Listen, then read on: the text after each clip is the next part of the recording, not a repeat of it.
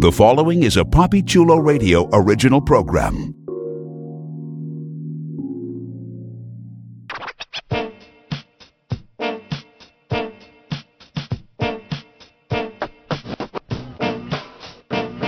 Let's go.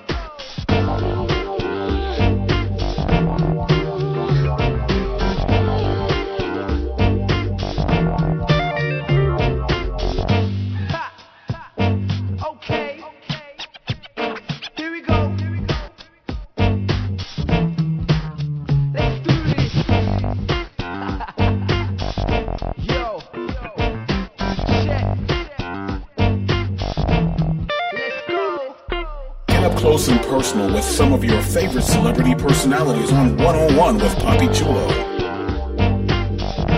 Created by Papi Chulo, One-on-One showcases exclusive interviews with the most fascinating personalities.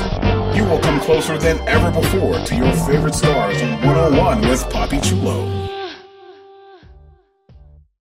Welcome to One-on-One with Papi Chulo. Today is Friday, October 3rd, 2014, and I'm your host, Papi Chulo.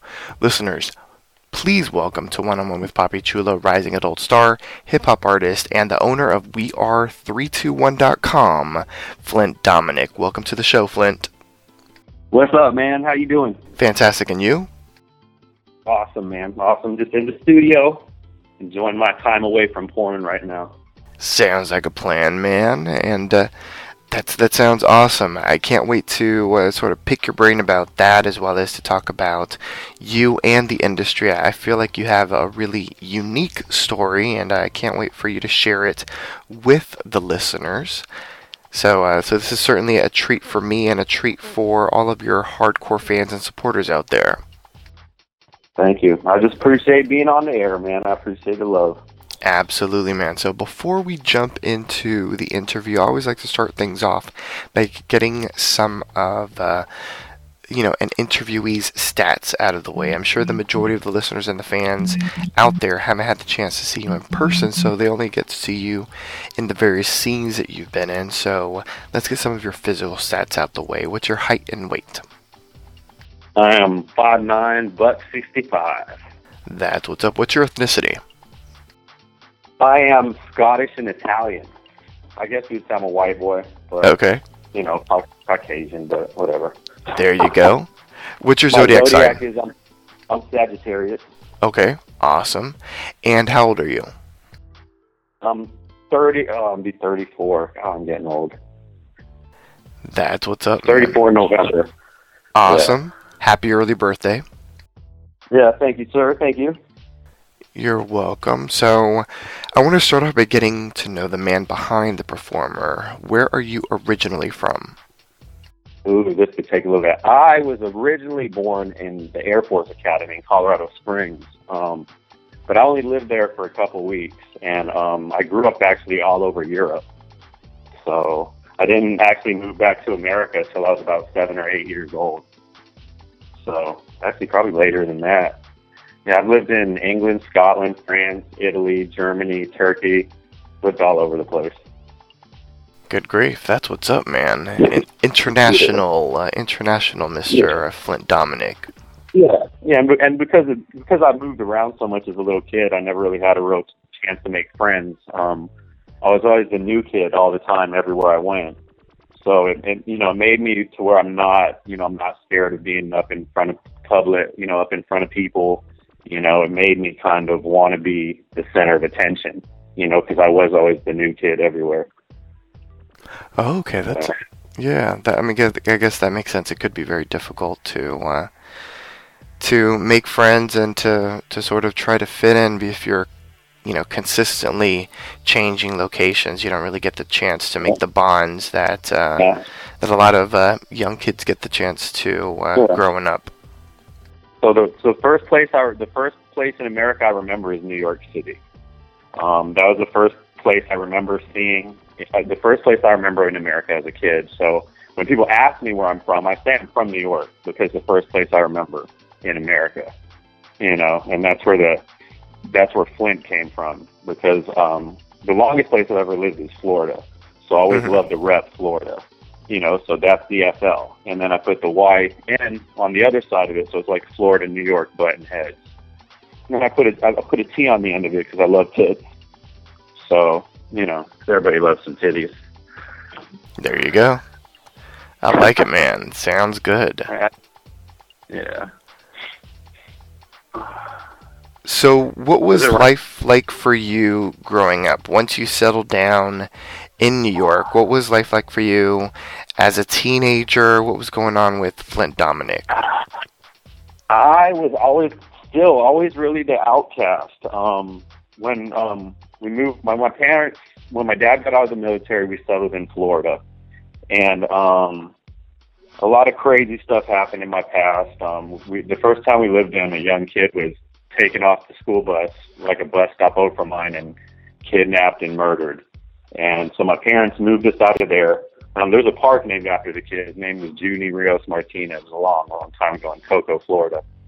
And they moved us to a nice town in Brevard County, Florida, the 321. Back then it was 407. And I was, I'm Scottish, so I'm fair-skinned. I'm a pale motherfucker. So, growing up in a little surfer town, I'm still the outcast. And I grew up as the outcast. I never fit in. And, my parents did the best to give me and my family the best life possible. But you can't never dictate how kids treat other kids, know? So, again, I've always, I guess, wanted attention. I don't know. Never really got it. Started playing football, and then just turned into a bad kid. Had one of my best friends end up committing suicide, so I quit football and started selling drugs. And realized that's not what I wanted to do.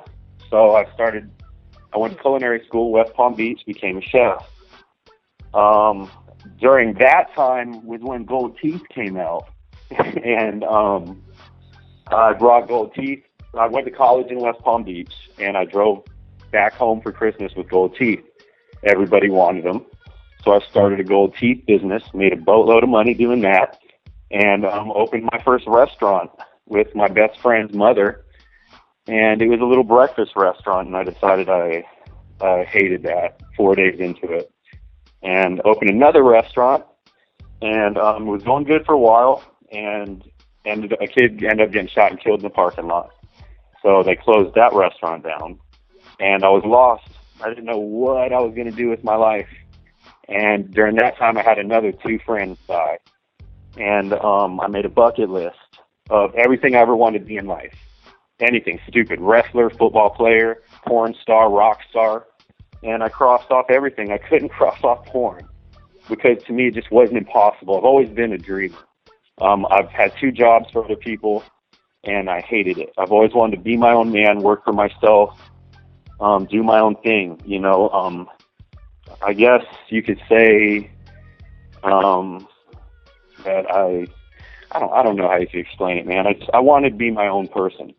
So went on the internet because I thought porn was illegal, and looked up porn law. I found my attorney, AJ Comparetto, out of St. Petersburg, Florida. He was doing a thing called adult seminars.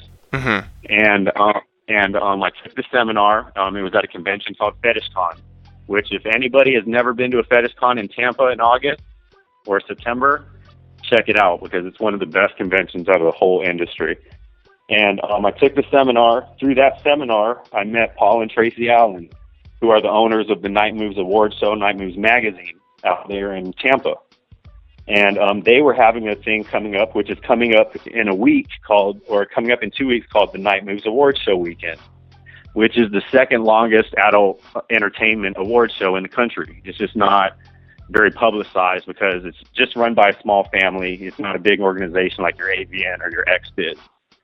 And when I met them, and I give them all the thanks, and they're the reason me and my company have made it, because they gave us the opportunity to be a part of the award show, introduced us to all the people from California. And through that, because when me and my partner started this company, we really didn't know anything about the industry.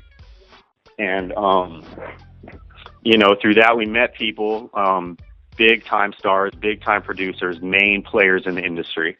And we listened to them. We learned from them. We shot. We shot a lot. I never performed.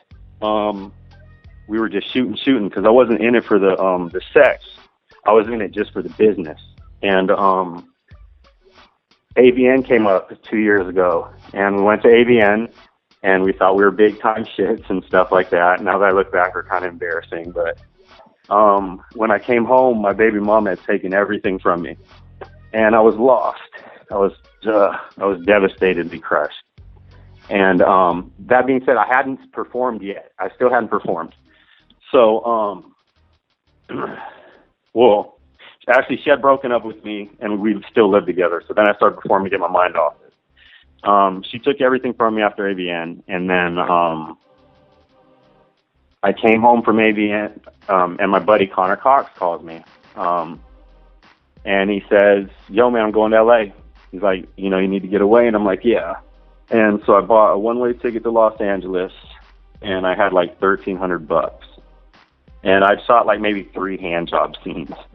So I get to LA, and anybody who's ever been to LA or lives in South, it's like 2 times South Beach prices, man. Like, it's ridiculously expensive out there. So my $1,300 didn't last very long.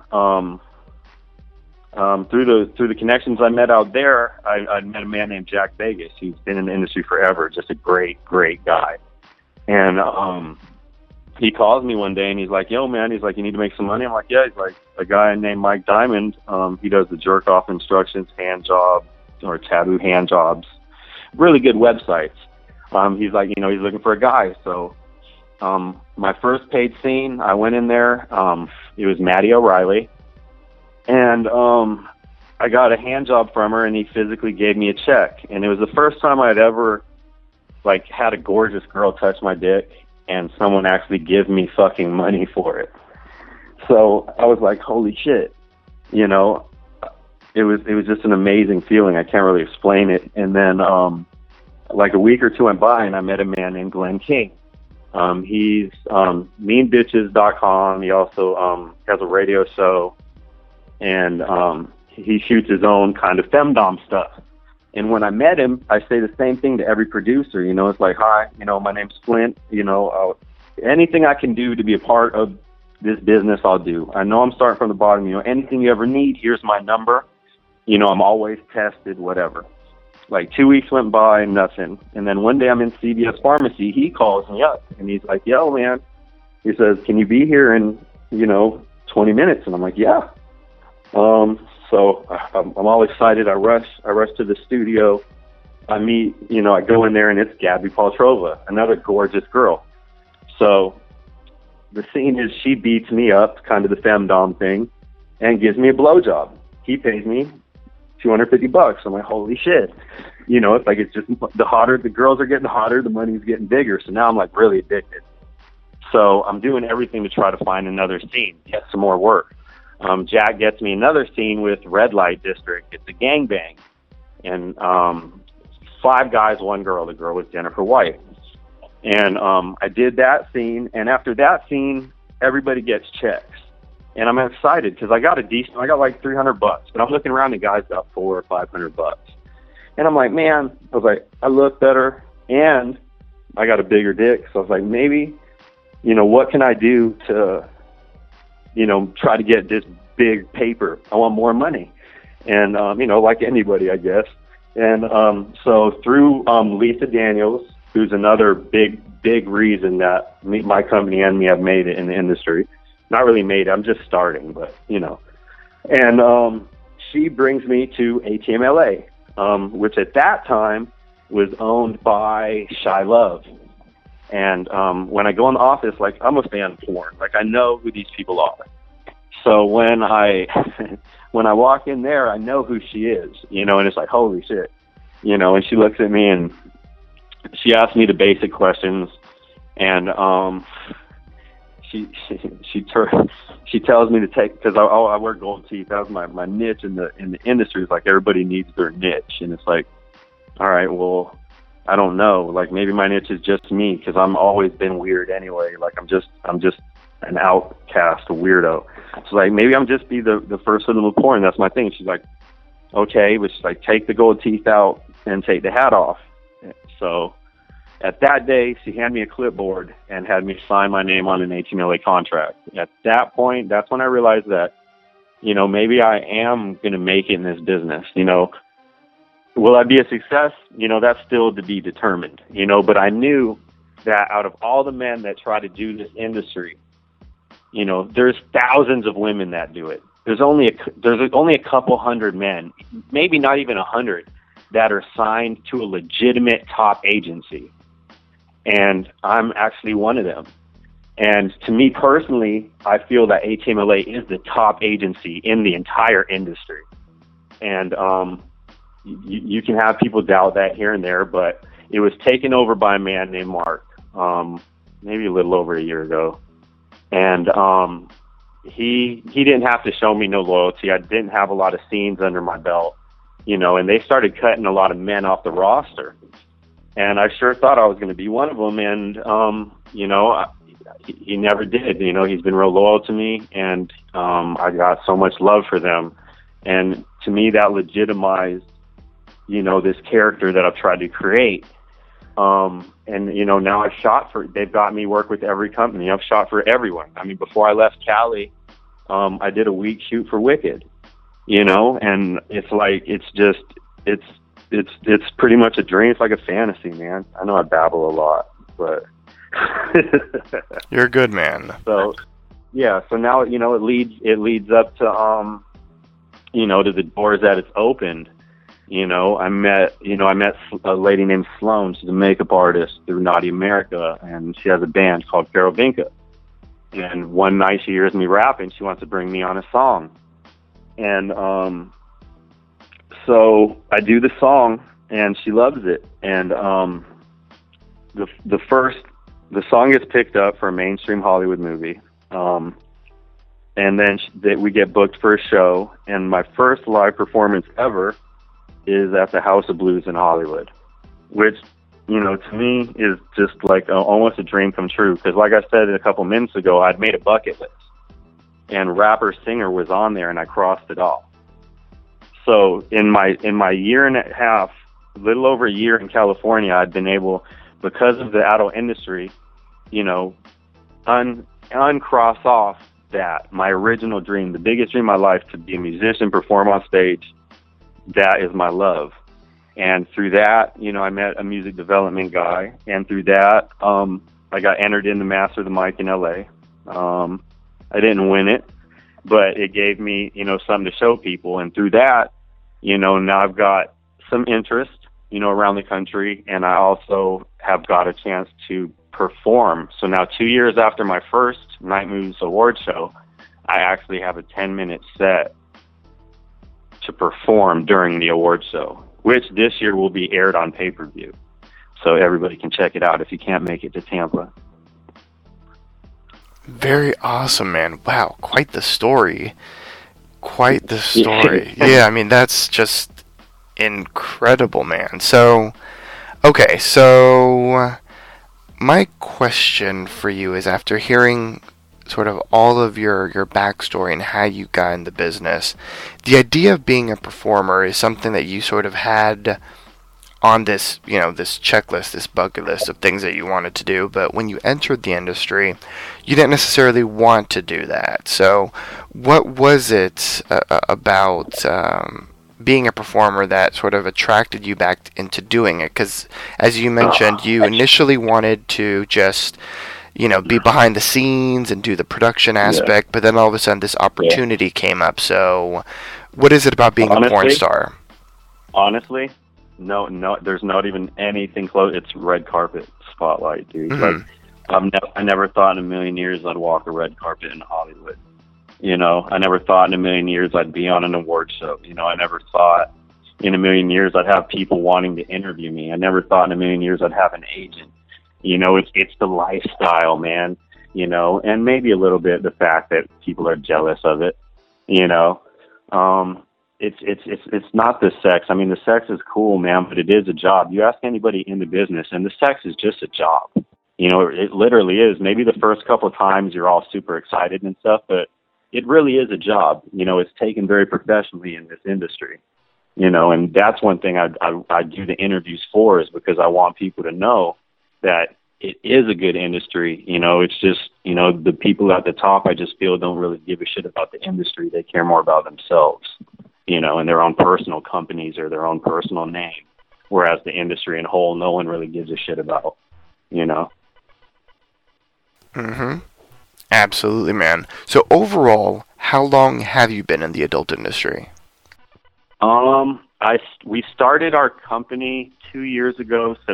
2 Septembers ago, we started 321. We're a little over 2 years, but I've only been performing a little over a year, maybe a year and a half. And what an incredible year, man. We're going to be talking about that in just a second. Yeah. It's crazy. So you sort of gave us a bit about how you came up with your porn name. So you told us how the Flint came into the mix. How did Dominic with a K at the end come into the mix? Well, whenever when I was new to the business and I was going out everywhere meeting people, I didn't know who to introduce myself as. And my real name is Dominic. And I didn't know who to introduce. Am I Flint or am I Dominic? And my agent told me that I needed a last name. And they wanted to make it Dominic Flint. But I didn't, because I wanted to make, I'm not ashamed of what I do. I'm not scared of people knowing what I do. Like, I'm proud of what I've accomplished. And I don't think if the word Flint's out there, no one really knows. But if someone sees Flint Dominic, they'll be like, I knew a guy named Dominic. And then when they see it, you know, it's like, oh my God, it's fucking him. For that, and the reason that when I didn't know who to introduce, I'd be like, hey, my name's Flint, or my name's Dominic. You know, I didn't know who I was introducing, so I figured I'd knock the 2 birds, 1 stone. My name's Flint Dominic. It's both my names and my porn name, you know. So, you know, kind of lazy, I guess, but you know, I want my recognition, you know, just because I've sacrificed so much, you know, to get where I am. I want people to know who Flint is, you know, and that's why I am so hands-on with my fans or even my friends. You know, like I put my life out there for everybody to see, because I want people to know that anybody can get up and change their life, you know, and not necessarily get into porn, but you don't have to not be happy. You know, I was at the lowest point in my life ever. And if I wouldn't have got that call and taken that flight to LA, I would have never lived this great life. And it's like, you know, sometimes you have to be down and down and down and have your back against the wall, you know, for a situation to come up, and then you have to take it, you know, and most people don't. And I just want people to know that anybody can change their life, you know, and go after their dreams, and some people can actually catch them. Exactly, man, which is certainly what you've been doing, which is amazing, man. Definitely have to give you major props on that. So, okay, I want to talk with you about that first day on set. Now, you've had, in my opinion, a couple of different firsts, because like the first time that you were on a set doing a scene, I mean, it wasn't a hardcore action scene. So I want to focus specifically on the first time that you were on a hardcore action set. What was that like for you? Were you nervous, excited, scared? What was going on in your mind? I was really nervous. Luckily, like I said, I'd met my first hardcore scene was the gangbang I told you about with Jennifer White. The good thing was I got it through a friend, Jack Vegas. I didn't have a car then because I'd only been in LA a couple weeks, and my buddy Dick Chibbles picks me up, and he drives. You know, I'm nervous as shit, and he's driving like a bat out of hell, you know, down the 401, and if anybody's been to LA, you know, traffic is crazy, and he's just flying down there. So it took my mind off it a little bit. Getting there, I'm still nervous, but at least I had some buddies, you know, and I'm a real friendly person, so I'm like going up and meeting everybody, and Jennifer White, she happened to be so nice to me, you know, that day. Anybody who's watched the scene, it wasn't that great of a performance. So like I said, I was nervous. I didn't really know my place. I did realize one of the times when I'm on the bottom of the, she's riding reverse cowgirl, and I got two guys getting head above me, and you know, my shoulders and top, because I'm bald, and the top of my head just keeps getting hit with this liquid, and my shoulders keep getting hit. So I look up, and it's like nothing but slobber and cum from like both sides, like landing on me and shit. And so that was a little like, all right, this is the real porn, you know, because people see, like, they see what they see on TV or on the internet, you know, but they don't feel like the realness of like other people's spit and fucking the real side of it, you know, like cum and spit like landing on you and shit like that. You know, so it's like that's when I realized, you know, if that didn't bother me, then maybe I can really do this. You know, but the thing about the adult industry is they're always trying to get you to do what normal people can't do. You know, because nobody wants to watch people making love on TV. You know, they want to see people pounding on some weird object, you know, or banging outside in the 120-degree California heat on a hot-ass fucking ground. You know, it's like they want to see something different. You know, so it's really hard for the male performer. I feel like the male performers don't get enough. They don't get enough respect because I mean, to make it as a really big name performer, I mean, there's not very many of them. You know, and they're the ones that are big names have earned where they are. You know, I mean, you know, some of the top guys in the business, they're really good guys and they're really good performers, but you know, it's a lifestyle. It's not just, you know, it's not as easy as everybody thinks. You know, like every guy wants to do it. Every guy says they can do it, you know, but it's not like taking a girl home, you know, and banging her in your bedroom. Yeah, that's very true, man.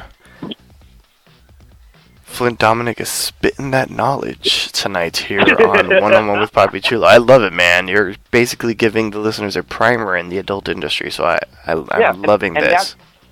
That's what 321 is all about. Again, with my niche of being the first hoodlum, when we started We Are 321, we shot everything because we needed a niche for our site. And my favorite company is actually a Florida company, which is Reality Kings. I've just always been a big fan of theirs, and I just thought it was the shit. The VIPs and the stuff like that, and it was like, you know, I always thought, wow, these guys are fucking awesome. You know, the reality of porn. You know, but getting into porn, I realized that it's all fake. Everything's fake. They're awesome and they're good performers, but they don't own Reality Kings. It wasn't their money. It's not their club. You know, and it's like fake. It's like everything in porn is fake. And it's like, what if a company that wasn't ashamed of what they do made it real reality, a real look into porn through two guys from the street? We Are 321 is the most gritty look into porn.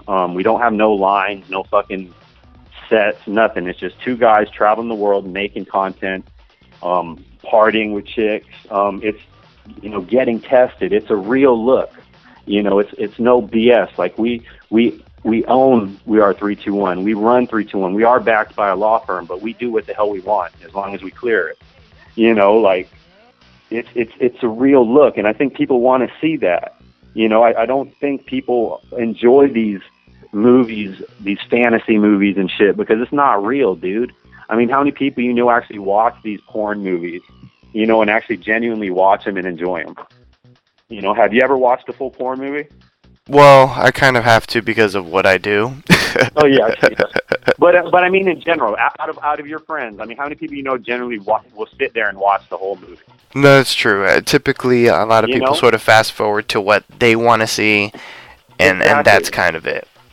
And that's what we want you to be like. What the fuck are these guys going to do next? It's not, all right, here's an interview. All right, she takes her clothes off. All right, she fingers herself. All right, here comes a guy. All right, she's sucking his dick. He's eating her pussy. You know how porn is just so uniform, and it's like we want people to be like, what the fuck? What are these guys doing? And my partner, Mr. C, he's a little angry Mexican. He's all tatted up, and like me, I'm a real happy fucking white guy. Like, so we're like yin yang, you know, like we're entertaining and shit, you know. So it's funny, it's refreshing, it's a new look into porn, and it's a real look, unedited, through two guys that, yeah, we don't know much about the business, but we make quality stuff. It's got hot chicks in it. It's entertaining. It's something different. Our niche is us. That's what we found, because there is no reality in porn. Everything is movie. Everything is Hollywood. Everything is, fake, but not us. It's real. It's just, two guys that really have no business doing it, but we're lucky enough to be accepted. And we respect the business more than probably anybody. That's the first thing I say whenever I meet anybody. Like, I respect the fact that what you've done in this business. I respect what you've built. I love this industry. I'm passionate about it. And I'll be hard-pressed for you, Poppy, to find anybody that's more passionate about this industry than I am. And I want to change it for the better. I want to help it grow into the new era. And it has to. It's been stagnant for so long. And it's great, dude. And if people knew the real porn, the real side of porn, like, I don't think people would be so against it. I mean, my mom is an old school Scottish lady. She still thinks the mafia runs the industry. It's like people don't understand it, and that's why they're so against it. And if people really took the time to let the world know about it, then it would be more accepted, because it is already getting more mainstream. But the fact of the matter is, the people that are making the money in the adult industry don't give a fuck. All they give a fuck is the money, And then you got Manwin or Mind Geek, whatever the fuck he wants to be called now. He comes around and buys everybody. So nobody owns anything anymore. I couldn't even tell you the name of the companies that he doesn't own. I mean, fuck, everybody bought Reality Kings. I couldn't believe. I just heard he bought Wicked. If he owns Playboy, like, he owns everything. So it's like, what is the industries anymore? It's I just want to help it, dude. I love it. And it's full of great people.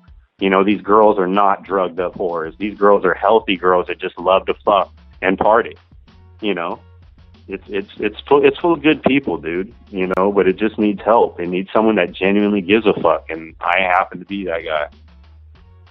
Very cool, man. I think you're certainly doing a lot of good in the industry, and I can't wait to see what you do, because I have a feeling that it's certainly going to make some waves and hopefully make some changes for the positive in the business. Oh yeah, like I said, I'm not trying to say anything bad about anybody. I respect every single person that's done anything in this business to help it advance.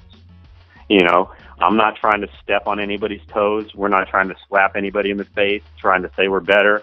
Or I just, it's like, I just want, like with the testing, it's like no one talks about really the importance of it. You hear about it when there's a moratorium. But other than that, no one talks about it.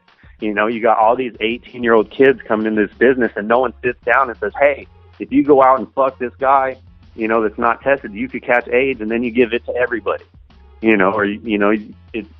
It's just, I don't know, man. I want to bring, like, I don't know what I'm trying to do, really. Like I said, I'm just on this mission, and I just want to help make the adult industry grow into this new era, because us, the new people in this industry, we do care, and I've got a good group of people that I've surrounded myself back in Cali. And it's like, we're not in it just to be male performers. We're not in it just to be producers. We're in it because we want to make a life, for ourselves in this business. We want to make a name for ourselves.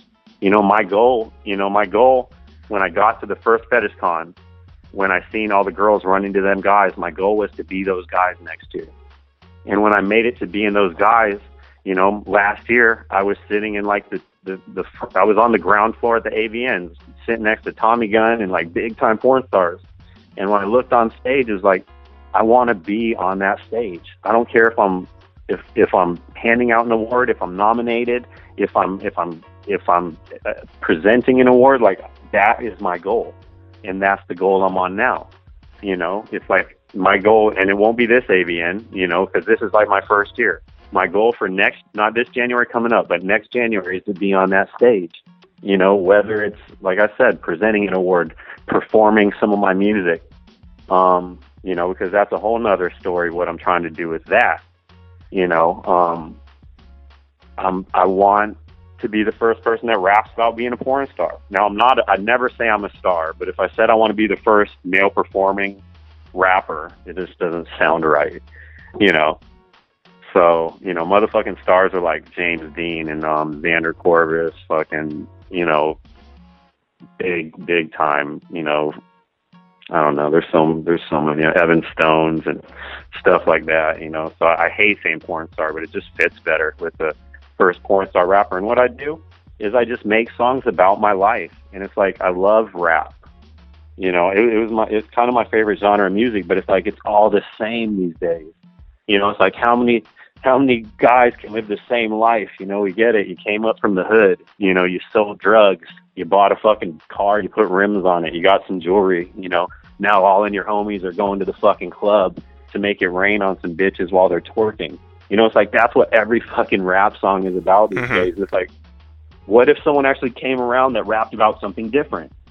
And what if it was real? I mean, even all these people that rap about being gangsters aren't even real gangsters. All this rap music out, they rap about selling drugs and they rap about shooting people, and it's all bullshit. You know, all these big-time rappers, it's all bullshit. You know, and it's like, what if someone came out that was rapping about being a porn star? And what if he was legitimately a signed porn star? You know, and that's what I'm trying to be. You know, there is another guy out. You know, I'm not going to mention his name, that he claims to be the first rapping porn star, but, you know, we'll see what happens. You know, I love competition, man. Like, I wouldn't be here if I wasn't doubted, you know. I love that shit.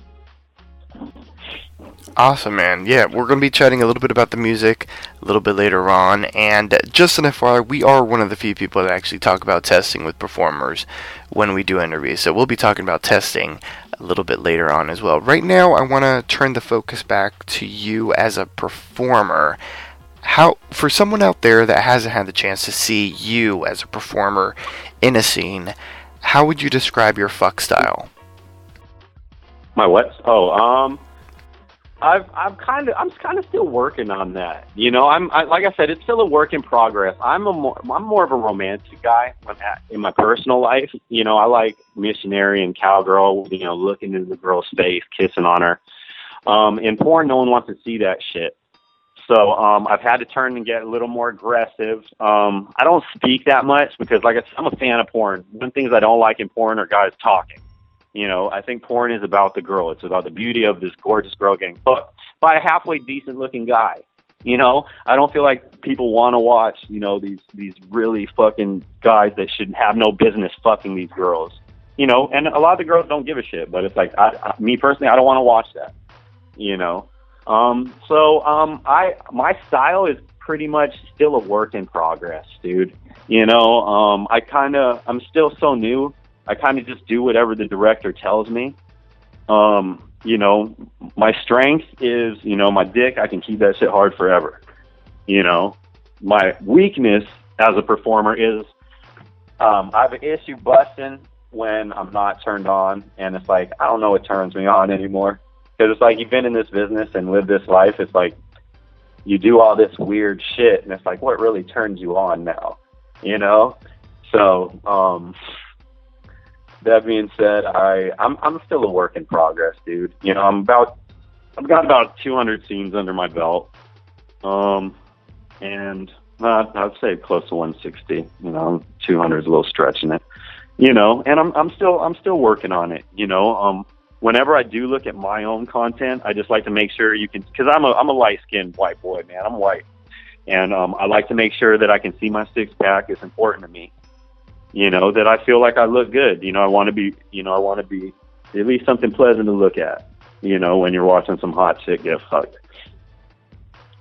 Well, there you go, man. So, I want to break a porn scene down with you. In a scene, which do you enjoy the most? Oral, vaginal sex, or anal sex? It's definitely not. I'm not a big fan of anal sex. I'd rather fucking a pussy or get head. It really all depends on who the girl is, man. To be honest, I mean, if you get a girl like a Tinsley Reagan who can just suck dick like it was meant to be, you know, I'd take that any day because I'm just laying there. You know, the sex scenes and can be pretty hard and pretty long. You know, I mean, you figure you got to have, they want at least 5 to 7 minutes of each position, 5-6 positions, you know, and anybody who's fucked in real life, you know, knows that, you know, fucking for 10, 20 minutes like a fucking beast will wear you out, you know? So it's like if you've got to do that for 40, 50 minutes and then take breaks every once in a while, keep your dick hard. I mean, it's pretty hard work, you know? And so honestly, I'd probably have to choose the blowjob because, I mean, pretty much you're just laying there, just standing there, you know, which is why if you do look up a lot of my work, I'm a big fan of shooting for massage parlor sites. To me, there's nothing better than going in, getting a full body rub, and getting a blowjob, and getting paid for it. You know, to me, that doesn't get better than that. Absolutely, man. Sounds like the life right there. Yeah, it is. It is. It's addicted. It's really addicting. In a scene, what's your favorite sexual position, and does that differ from your favorite sexual position in your personal life? In a scene, are you talking about watching it or performing it? In a scene, performing in it. Performing it? My favorite scene in performing is probably reverse cowgirl. You know, just because I love watching that ass just bounce on my dick. You know, I know. In my personal life, I'm a missionary guy. Like, I love missionary, or just have a girl on top of me, riding me, looking at me. I'm kind of lazy in my personal life. I don't do a lot of exciting stuff. I always say my fantasy at home is one sexy girl in my bed. Just one girl, one bed. You know, and my boys are like, oh, man, you fuck, you know, 4 or 5 girls at a time, man. That must be awesome. I'm like, no, man, that's a lot of work. It's a lot of work. You know, that being said, I do love it, you know, but it is work. You know, it is work. You know, we earn that money, and that's why one of the first things, you know, I ask every male performer that's been in the business, I always ask them, you know, what if you could give me one word of advice, you know, what would it be? And almost all of them have said, just don't lower your rate. You know, we've worked a lot. We've worked hard to get our rates up to where they are. You know, and there are some guys making as much as the girls now, you know, and they've earned it. You know, people like a James Dean or a Xander Corvus, you know, I mean, these guys are, you know, to me, they're 2 of the best young performers in the whole industry. And I just respect the shit out of them. They've let me sit there and talk to them. You know, Xander Corvus has treated me like a brother, you know, been really, really cool to me. And I don't know, man, but it is work, man. It's a job, you know, it's tough. Like I said, anybody go out there and, you know, try to bang your girl for a couple hours and, you know, take a couple breaks here and there. And it's pretty hard work. God, it just started raining. Is it rain down there in Miami? It is. Yeah, it just started thundering out here. Sorry about that interruption, man. It's lightning outside. No, not a problem at all. Yeah, I've been in California for a little over a year, and I haven't seen a thunderstorm. It was one of the first things I wanted to see when I came back, and now it seems like it's rained every single day since I've been here. Oh, that's funny. Yeah. And of course, you know, you being a porn fan, you know how the scene ends. The scene ends with the pop shot. So where's your favorite place to shoot your load? Oh, on their face, of course. Because, I mean, that's something girls won't let you do. I mean, you'll find a girl that'll let you, any girl will let you come inside them pretty much, which is dangerous. I don't really do cream pies. I'm not a big fan of the cream pie. It is my favorite place to come, but it's like, you're not, you know, you can't make these girls get an abortion. You don't know if they're taking Plan B. You don't know they're on birth control. So some producer tells me to come inside this girl. It's like, how do I know that I'm not going to get this girl pregnant? You know? So, you know, to me, it's the busting on the face. And the funny thing about that is most of the girls always say, you know, don't get it in their eye. And any girl that has ever said that to me, it goes in their eye. And it's not intentional. It's not malicious. It just happens. And there's something in semen, man, that turns girls' eyes pink for like an hour. It's funny shit. It's all the swimmers.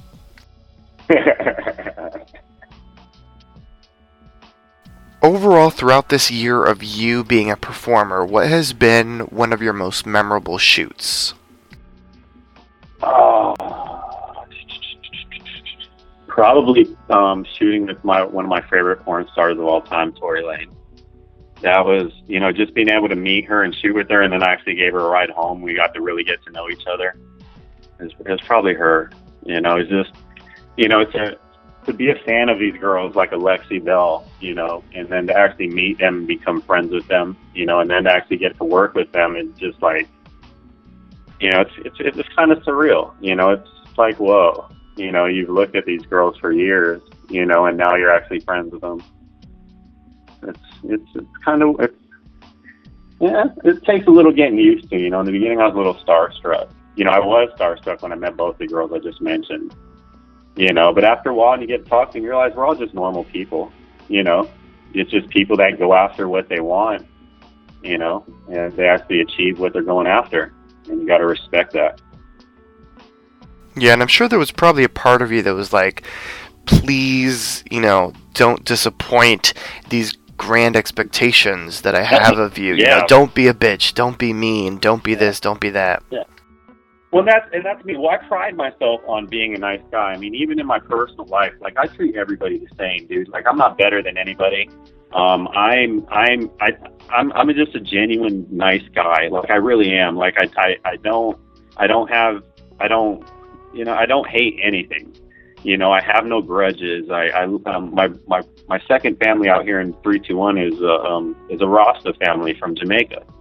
And, you know, I've really loved and adopted the Rastafarian lifestyle. I mean, not the pork. I love pork. But, like, just loving people, loving the earth, you know, taking care of people, looking out for people, you know. And I've just lived my life this way. And I feel like because I've done that, you know, karma, I'm a big karma guy. And I feel like the karma is true. You know, I feel like the more good I do, the better my life's getting. And it's how it's worked. It's really been working out that way. So it's like I just want to keep doing good so I can keep this thing going, you know? Absolutely, man. That's a great way to think about it. Speaking of all the good, who have been some of your favorite performers to work with? Oh man. Gianna Nicole was amazing. She was, yeah, if you don't know who that is, she's from Miami too, actually. Mm-hmm. But yeah, she was amazing. God, there's been so many. I feel bad if I left any out. I honestly, dude, I've lived a life where it was like, if you make me come or help me make money, dude, I love you. And it's like, I love every girl that I've shot with. You know, like, I genuinely do. Like, my thing when I'm shooting the first thing I do when I get on set after paperwork is I go and introduce myself to the girl, like, because I want to get to know you, you know, a little bit, you know. And to be honest, there's only been one girl that I've worked with in the whole industry that was a bitch, and I'm not going to mention any names because I'm not like that. But every girl I've worked with has been just amazing. Awesome. We'll talk about that after the show.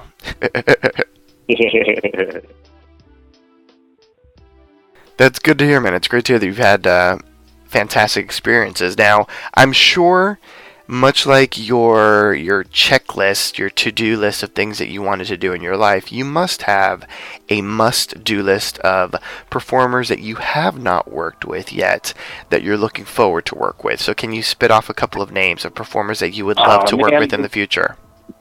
There's so many, man. But the thing is, you have to earn a spot to be able to work with these top girls. You know, like, you're not, unless you're like Superman looking, which I'm not, you know, the chances of you got to earn your way up to working with these super top tier girls. But I mean, like, oh man, there's so many of them, man. Like, I'd love to work with Misty Stone, who's one of my good friends. You know, God, there's so many. That would be a good pairing. Yeah, man. You know, like, you know, and she's actually, she's my first porn star friend.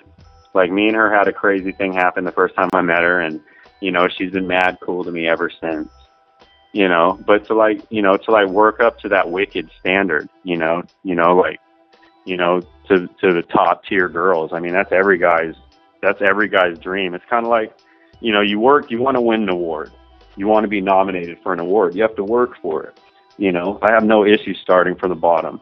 You know, with that being said, even the girls I work with now, the new girls coming up, the Gianna Nicoles, the Carmen Calientes, you know, little hot girls from Florida. I mean, these girls, you know, are good girls. You know, they're hot girls, and you know, they work harder. They make it up the ladder too. But I mean, shit, I can name hundreds. There's so many girls I'd want to work with in this business. you know. And it's like, it can if you just work hard, you know. I mean, one thing I've heard in this business, you're only as good as your last scene, you know. So my last scene was with Wicked, and I knocked out the park. So we'll see what happens. I feel like I better beat it around the bush in that question. So, You do I a mean, little I bit, guess, but I approve. yeah, someone like Sylvia Saint, dude, like someone like big time girls, you know, like, you know, that would be my dream, you know, like be a star in a movie, be a star of a Wicked movie, you know, something like that, you know. I don't know. But like I said, I'm humble where I am. I'm happy where I am. You know, I'm not satisfied. You know, I just keep going. You know, and we'll see what happens. You know, I'm still so new to be able to, and that's the cool thing about being a producer and an owner of a company is I can hire whoever I want and shoot whoever I want for my company. You know, but as a performer, I work with who they tell me to work with. You know, I don't have any pull here and there. You know, so I just kind of do what they tell me to do right now. But that's what I'm going for, you know, just hard work, man. Sounds good, man. You're still a fresh face in the business, so I want to ask, who are some of the people in the business that you look up to? Are there any performers or even, you know, heads of companies that you look up to and say, you know, I respect their trajectory, I respect what they've done in the business, and, you know, I'm going to use, you know, their story and what they've done as inspiration for me to, you know, do what I need to do.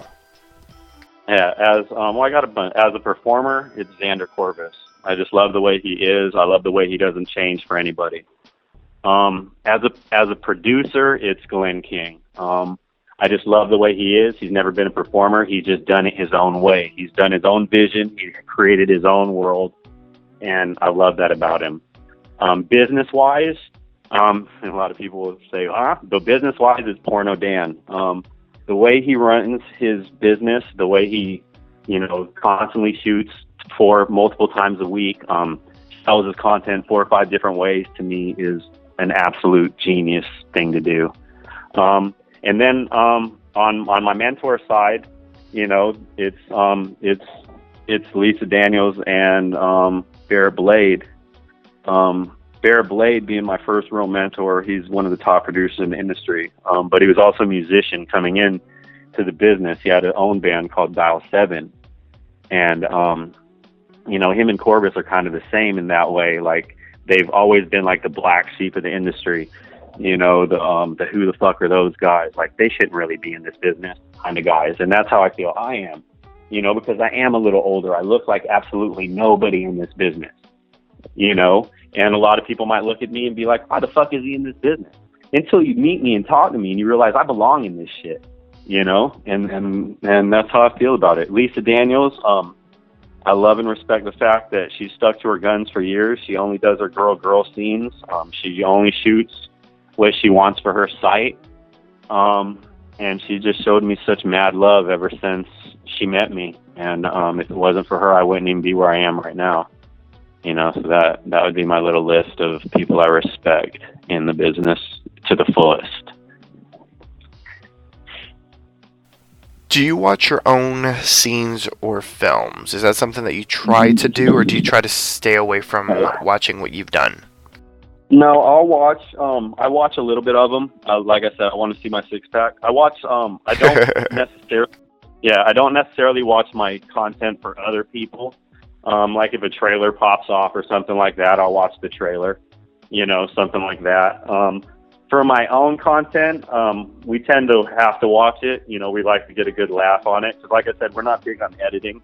We want to show you the real look, and like I said, it's not sloppy. You're not going to get dizzy. You can jerk off to it, you know, but it's a real look into porn. You know, it's real. It's like, it's to show everybody that you can do it. Anybody can do it, you know, but, you know, I don't know where I'm going with that, but there you go. How old were you when you saw a porn film for the first time? Oh, man. I mean, remember, I grew up all over Europe, man. So, like, I've never even really seen a titty and shit. Like, I remember the first boob I saw was Revenge of the Nerds. I don't know if you remember that movie. Or Stripes, the military movie. I guess, where? I don't know, man. I guess it's probably a video I found in my house somewhere. Just popped it in. But I mean, I used to be that kid that would sit up, because when I moved to America, when I lived in Europe, we didn't have cable. There was just like the military broadcasting channel, you know. So when I came to America, there were all these channels, you know, with like, if you stayed up late, you know, there'd be like late night boobs. So I think the first kind of porn I ever saw was like late night Cinemax, you know. I don't even know if they still play all those movies late night. I know they do on Showtime, because I've been in a couple, but yeah, it was probably that late night Cinemax hour. I think it was back in the day. It was like a Saturday at like midnight. They'd play like 2 movies, you know, and they'd never show pussy. It'd just be like titty. You know, they might show a little bit of a bush, like if a girl like was in a shower or something like that. But I don't know. Through that, then the computer age came out, you know, and you know, I got where was I? I had a buddy that ended up getting married, and he had a porn collection, a big old suitcase of porn. He ended up giving it to me. And then that was when I found, like, I lost myself for probably like a week, I guess, in a suitcase full of porn. Well, there you go. Who doesn't love a suitcase full of porn? Yeah, exactly, right? Well, but my girlfriend later on, I don't remember how long ago after I got it, but my girlfriend found it, and it was so funny to see this little tiny, like 90-pound girl carrying this giant suitcase full of porn down the street at night. It was so funny, man. But yeah, man, it's probably Cinemax, man. Thank them. What has been the funniest thing that has ever happened to you on a porn set? Oh man, yeah, this is fucked up, man. You can talk about funny now or funny then? Both. Why not? Oh man. Well, this wasn't funny then. It was Reality Kings Happy Tugs, and it's a massage parlor scene, and I was getting a full body massage on my back, and everything was good. And I rolled over, and the girl, her name was Angelina Chung. I love her, and she was massaging my front, and she's starting to look at me weird. And I'm like, in my head, I'm like, what the fuck is this girl looking at? As soon as I said that, she goes, "Are you okay?" And I knew that wasn't on. I was like, what the fuck? She goes, "Are you all right?" And I'm like, yeah, I'm fine. And as soon as I said fine, my left eye started like twitching and watering, and I couldn't breathe. So I sat up real quick, and I looked down, and I guess the massage oil they used had sesame oil in it, and I had never known that my skin was allergic to sesame seeds. So I broke out in hives, like right on set. Wow. There. And yeah, dude, it was pretty funny. But the funny thing was, it was for Reality Kings, like I told you earlier. That was my favorite company, you know. I felt terrible. So like almost 6-7 months went by, and I never heard anything back from them.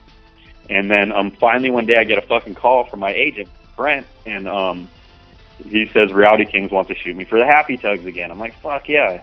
And I get my little thing in my little email for the shoot, and it's 2 girls this time, and one happens to be Angelina Chung again. So it like all came full circle. I got a chance to not only redeem myself in the eyes of my favorite company, but redeem myself to the girl that I was working with that day. You know, so. But that wasn't funny then, but it's pretty funny now. Let's see, funny then.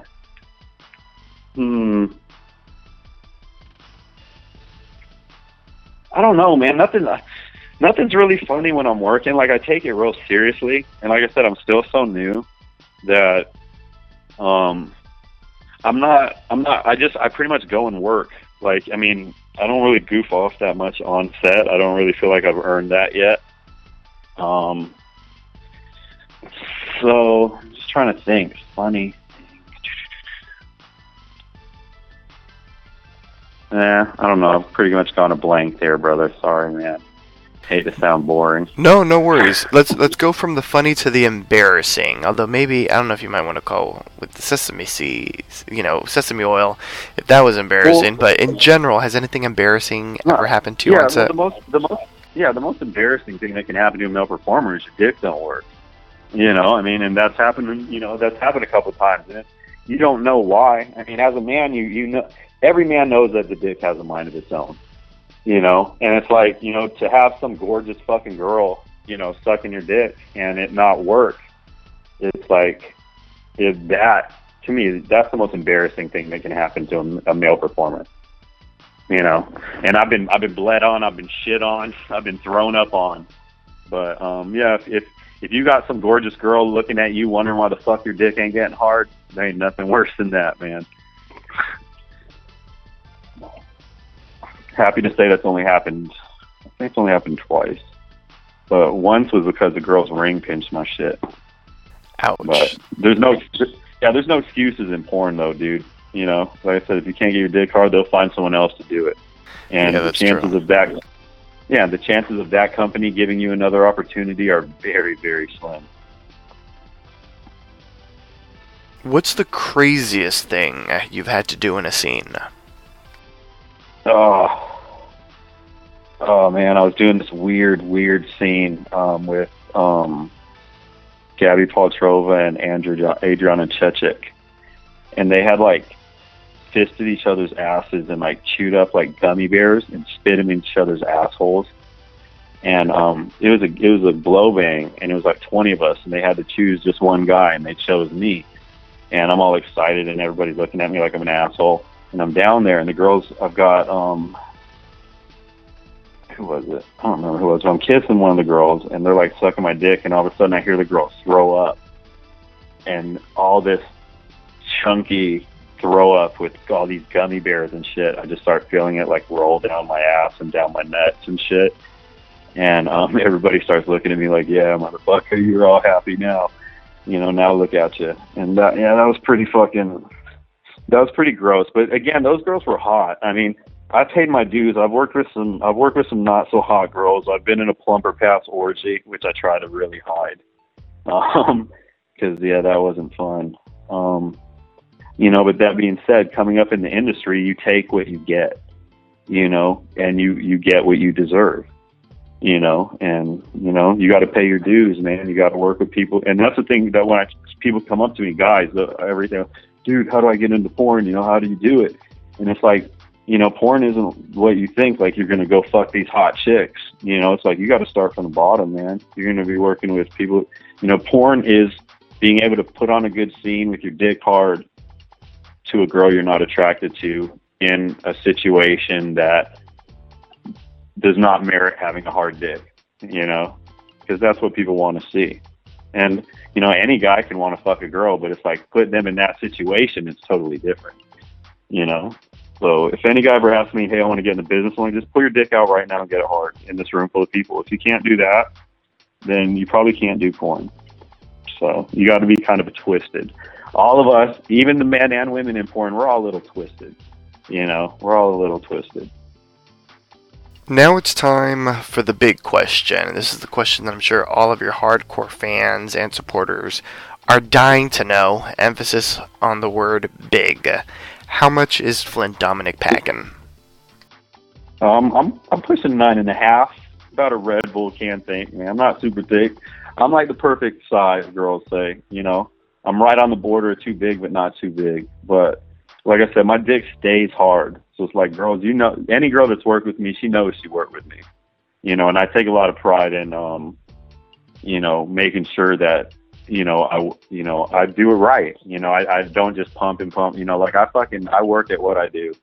I take a lot of pride in it, man. And, you ask any girl that worked with me, she'll tell you what's up. There you go. Do you do anything in particular to maintain a consistent pop shot? Diet. I diet. My weakness, I treat myself to fast food. But like, it's all celery, watermelon, a lot of, sugar cane, for loads. then, you know, you always work on the taste for the girls. You know, you want to get your kiwis and your cantaloupes and your pineapple in there, you know. But yeah, it's all your diet, dude. And I learned that in my first scene, the one I told you about with Jennifer White. I'd met Mark Zane, who had been in the business forever, and he was one of the first people I took advice from, and he was like, "It's diet, bro. It's all diet." And he wasn't right. He was right. You know, it's all about the diet, man. You eat, you know, what you eat comes out of your dick. You know, so you want a big load, you got to eat for it. You know, you want to keep your dick hard, you got to eat for it. You know, because I'm not a big fan of pills and shit like that. You know, like every guy keeps them in their bag just in case. Well, I think almost every guy takes them now. You know. But, you know, if you diet right and you're not partying all the time, I mean, your dick should work. So, I don't know. Not that I'm hating on anybody that does pills or anything. Like I said, I take them sometimes, but they always, when I take pills and shit, they fuck with me. Like, I'm never, you know, like Viagra doesn't even work for me. It makes me feel like I'm on some kind of fucking drug. Like my fucking jaw is going to fall off.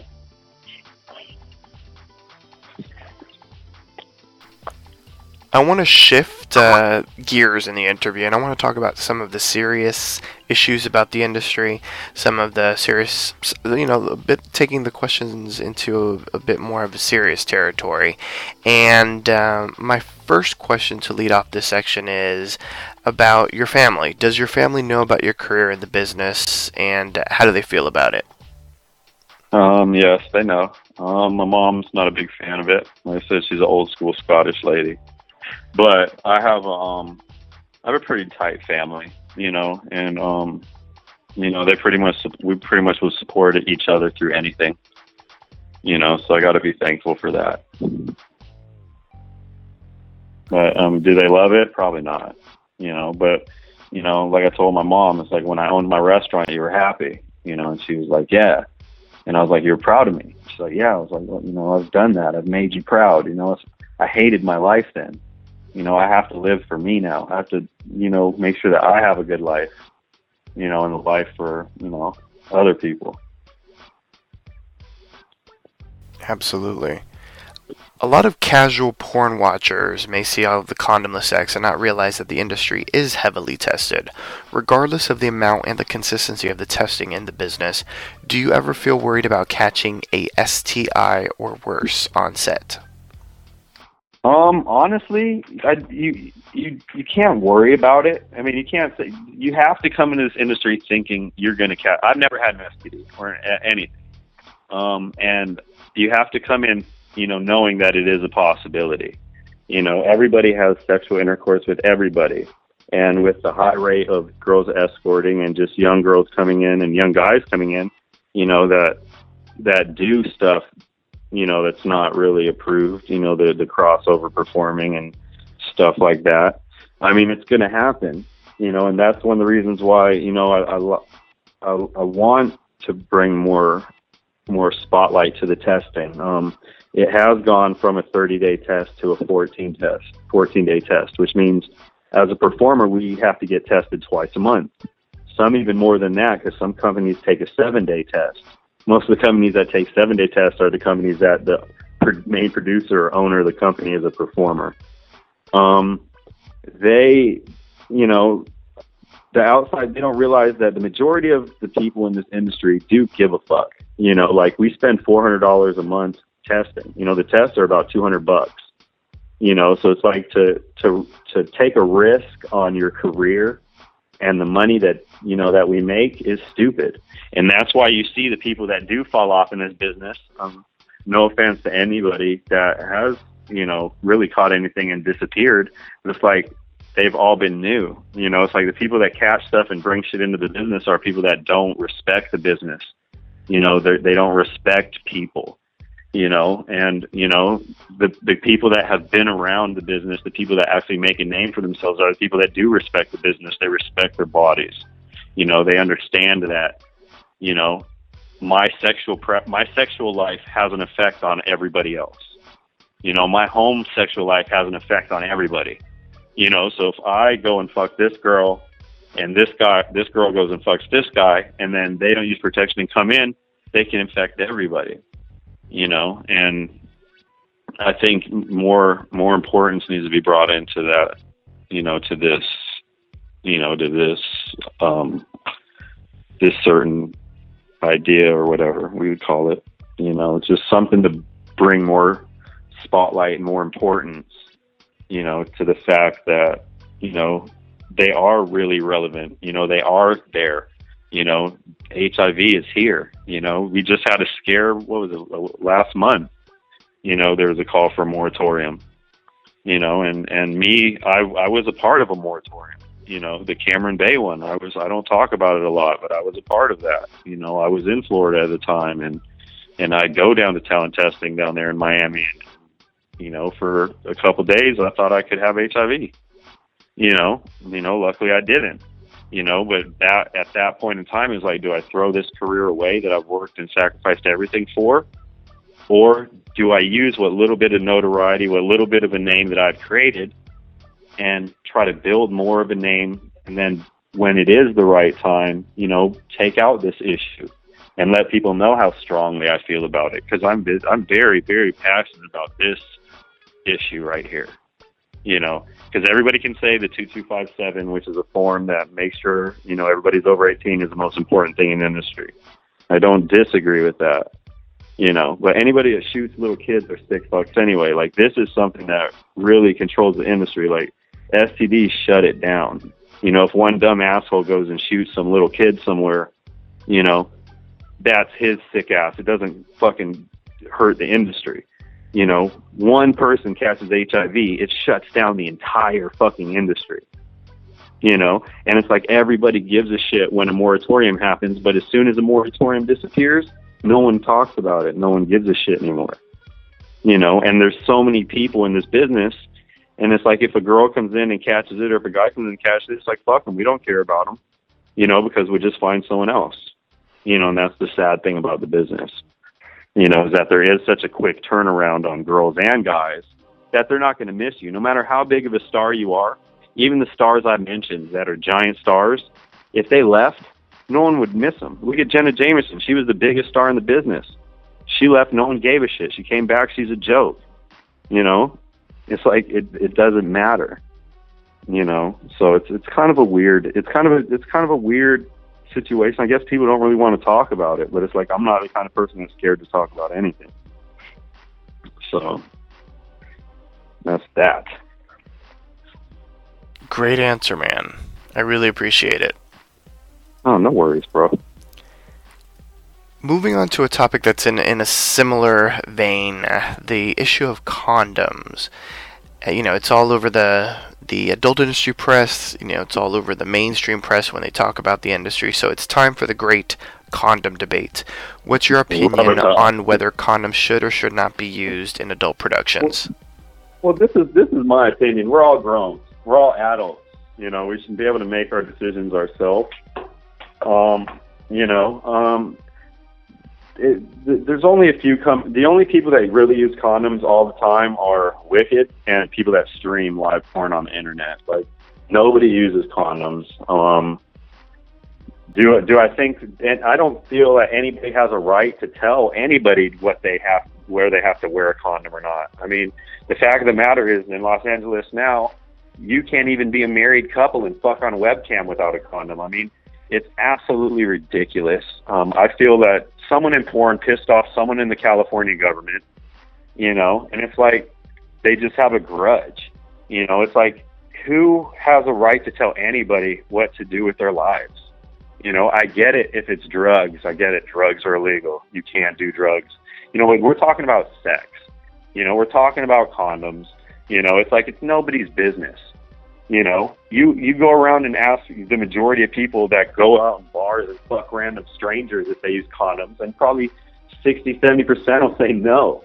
And it's like, we're tested twice a month, and you're worried about us. When was the last time a normal person got tested? Go ask those people in Congress, when was the last time they got tested for an STD? And they're banging hookers all the time, and that's the thing. They're a bunch of hypocrites anyway. All the government people, everybody that's anti-porn, I'd say 80% of people that are anti-porn are hypocrites, because they watch the shit anyway, and the guys say they don't watch it because their wife's sitting right next to them, And I don't know. I think it's just a big, giant waste of time and money, to be perfectly honest with you. Is there a misconception or myth about performers that you would like to dispel? Yeah, that we're all fucking drugged up fucking pieces of shit. You know, people think that these girls are just all drugged up, you know, like lost in life daddy issues, you know, and it's not, dude. Like, the people that live this life, like, we want to live this life. We love this shit. You know, there's no one being tortured in porn. I mean, maybe in different parts of the world, or I'm just talking about what I see living in California in Porn Valley. There's no one that's forced to be there. You know, of course there are bad apples in every line of work. But it's like porn, the people that do porn are good people, dude. You know, we're just people that aren't scared of what people think. We want to live our own lives. We like to have fun and experience new things every single day. Is there an aspect of the business that you do not enjoy?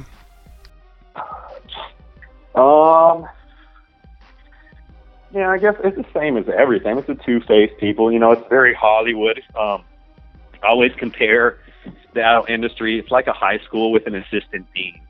You know, it's a great industry, but it's like no one really cares. Nobody's really telling anybody which way to go or what to do. You know, it's a real disorganized family. You know, but that being said, you know, even people that don't get along, if you come and try to come against the industry, everybody comes together. You know, I mean, look at the way that bill just got knocked out of Congress, the last one. You know, that was going to make it actually like a criminal offense for not wearing a condom, which to me is even more insane. Can you imagine you actually getting arrested because you didn't wear a condom when you're fucking a girl? Yeah. I mean, how can you police that? It's absolutely insane. You know, it really is. It's like California trying to police having, you know, they pull everybody over that's holding a cell phone. It's like, how do you know I'm holding a cell phone? I could be holding a fucking hamburger. You know, it's like, how can you police these things? There's so many people in California. There's so much fucking crime. And they're spending millions of dollars on a condom issue, you know? It's just, to me, it's just bullshit, man. It you know, it's just the politics. But I mean, that being said, there's politics in everything, you know. And I don't nothing gets to me really, because I'm just grateful and blessed to be a part of it, you know. So there really is nothing that really gets me down, you know. I'm very, very positive guy. You know, I always, the glass is always half full to me. It's never half empty.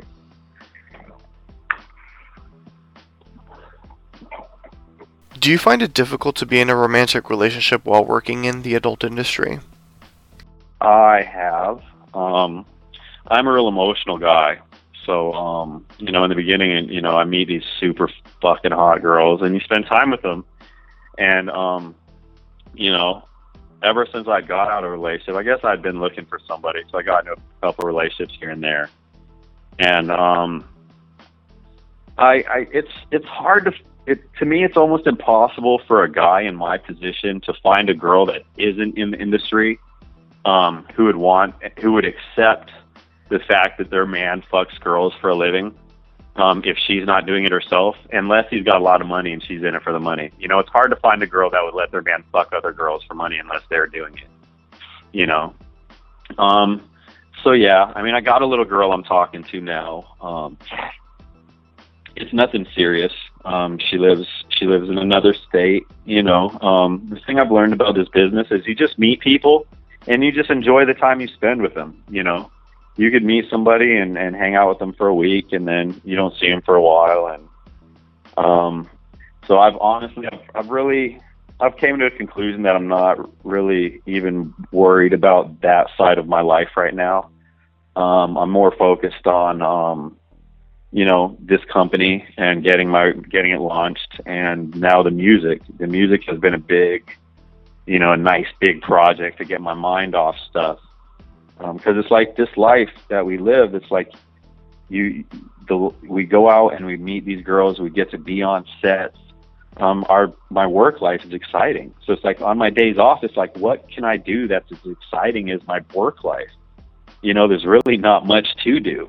So it's like I was really stuck, and like I didn't know what to do with my time, you know. So it's like now with this music project coming up, it gives me like a hobby, you know, where I'm not really worried about, you know, having someone with me. You know, I just spend my time in my house and make my music. You know, but when I'm at home, when I'm in Florida, you know, unless I'm doing FetishCon or Exotica or the night moves, it's like I just do my dad. You know, I'm just daddy. You know, I don't really do the porn. You know, since I've been on vacation here, I've just been doing, you know, being the dad and working on this music. You know, but when I live in California, I live with Allison Moore, who's a pretty nice porn star, and you know, the life out there is just always, you know, someone has a party every night. You know, it's always someone's birthday. You know, like, so it's like me. I'm always, is there a red carpet? You know, I always call Rick Garcia. You know, he's one of the top industry photographers, and if he's going to be there, then I'm there. You know, because I just want to be on the red carpet, dude. I want my picture taken. You know, that's why I do this shit. Let's move away from some of the serious questions and let's focus a little bit more on you. How often do you work out, and do you consistently have to watch what you eat, especially if you know that you have a scene coming up? I work out every day. I'm not a real gym rat. I work out around my house, do a bunch of push-ups, elevated, and stuff like that. I have a rubber band. When you work as a male performer, there's a lot of sex. There's a lot of action. So I mean, if you work a lot as a male performer, you're going to stay in shape. My day before a scene, yeah, I eat pasta. You know, I have a regimen. I do when I get up. You know, I drink a naked, or I make a smoothie and a protein bar. That's all I eat. You know, I don't, you know, because for one, I don't want to look bloated. For two, you don't want to be farting and shit on set. And one thing I've learned through performing is, you know, like we talked about earlier, diet. You know, you go and eat a shitload of fast food, your dick's not going to be working the same. You know, it's like, you know, and I've learned that. So, yeah, I pretty much give me a nice thing of pasta and then some protein. I mean, my diet almost always, I mean, I cheat a little bit now that I'm on vacation, but when I'm back home in Cali, I don't eat. My breakfast and lunch every day is just smoothies and protein bars, and then I'll eat a meal at dinner. And then if I feel like cheating, I'll treat myself to some fast food. That's how I treat myself. I'll buy myself some fast food, then I'll feel like shit for a day. To shave or not to shave? That is the question. And yes, I'm talking about down there as well as just general manscaping. Oh, you mean? Yeah, hell yeah, man. Dude, I'm a hairy motherfucker, dude. I manscape this whole body, man. You know, and that's another thing I learned about watching my scenes is like you see what looks good and what doesn't.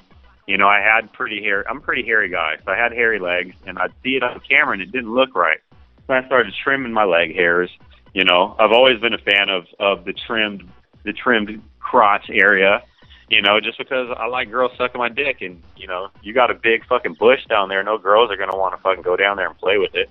You know, girls enjoy looking at a nicely kept man just as much as we like looking at a really good kept girl. You know, so I'm not a big fan of the bush, you know, so it's like I wouldn't expect a girl to be a fan of that on me. You know, I want girls to enjoy fucking me. You know, I want to go there and not only make my money and make a producer happy, but I want the girl to enjoy it.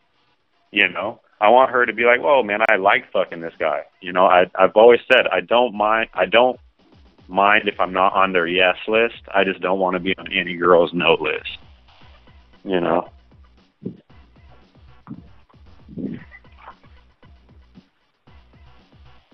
In your opinion, what part of your body is the sexiest and why? Oh, man. I don't know. I don't know. I guess like my chest, my abs. I don't know. That's what I work the hardest on. But I mean, my penis is the one that's gotten me where I am. So it'd have to be between those three. On the flip side, what part of your body do you like the least? Oh, my butt. My flat butt. I fucking hate it. Even me and my ex-roommate, Jessica Rhodes, we got Brazilian butt lift. I was trying to do that. I can't stand my butt. That's why, if you ever see any 3-2-1 content, you'll never see any behind the back, that balls fucking ass view. Like, I refuse to do that. That's why I hate it when other producers do it, and I can't say anything about it. So I'm always trying to do that porn, that porn performer move that you always see every guy do, where he has his hand behind his back, So I always do that, but I'll have it on my butt, so you can't see my butt. And on the complete flip side of that, what part of the female body do you find the sexiest, and why? Oh, the face. I love the face. I look at faces. I love a beautiful face. Like, I love girls of every shape and size, big titties, little titties, big ass, little ass. I like girls that take care of themselves. The first things I look at on girls are their teeth, their fingernails, and their toenails. Because to me, a girl that takes care of her feet, her toenails, and her fingernails, takes care of herself. And that attracts me. I came to L.A., attracted to the real plastic-looking girls, the big fake tits, the fake asses, and all that. But the more you work with them, the more you're around girls like that, it's like they almost seem all the same. So when you see a girl that doesn't have, that's totally natural, maybe her tits aren't that big, maybe her ass isn't that big, but she's all natural. That's the kind of shit that turns me on now.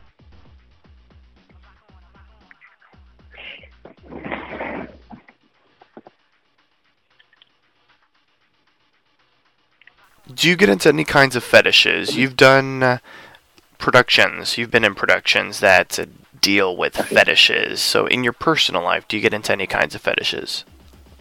No, not really. I've never really... I got into this business thinking I was a freaky guy, but I'm really not. I've never had a fetish. My thing was I like to just get fucked up and have sex. But now that I got into this business, I shoot a lot for Glenn King. He does a lot of femdom. And I've grown into the fact that I like having girls beat me up. Now, would I let them do it in my personal life? I haven't done it yet. But on set, I love that femdom shit. I've worked with some really hot girls and let them beat the shit out of me, and I loved it. I want to go back in time with you. How and when did you lose your virginity? Oh, man, you're crazy. When I lived in Germany, I was 10, and I had a fort in my parents' basement. And I had a babysitter, and he was a Canadian cat, and he had a little sister named Jennifer Woodman, and she was 13. And she came in my little fort downstairs, and she made me drink some water, and she jumped on top of me and told me I had to pee in her to make a baby. And that was the first time my little penis went inside a girl. Did I come? I don't know. I don't remember that much of it, but I do remember, sticking my dick in her. So that was the first time I'd ever had sex. Damn, I haven't told that story in a long ass time. There you go. Yeah, I was 10. Tell me something quirky about yourself that most people don't know. I don't know if there's anything most people don't know. I mean, I live my life pretty much. What you see is what you get. I'm a clown, dude. I'm your friend that will do anything to make you laugh. I'll eat anything for money. I'll go up and say anything.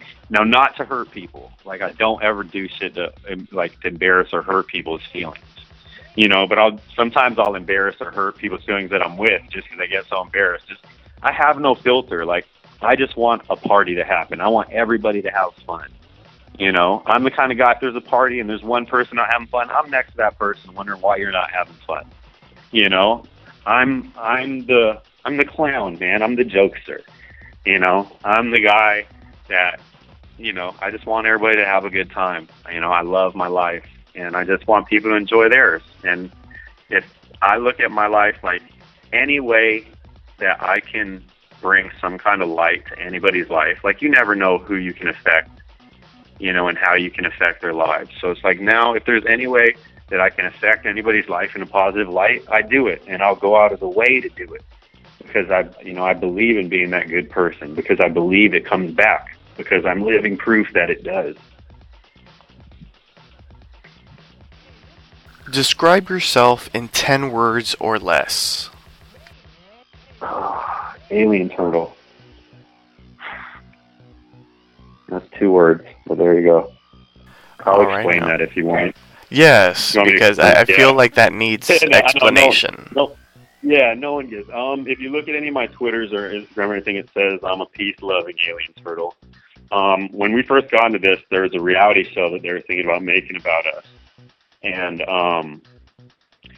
there was a questionnaire that came out for character development, and it was the question was, who do you relate to in your life?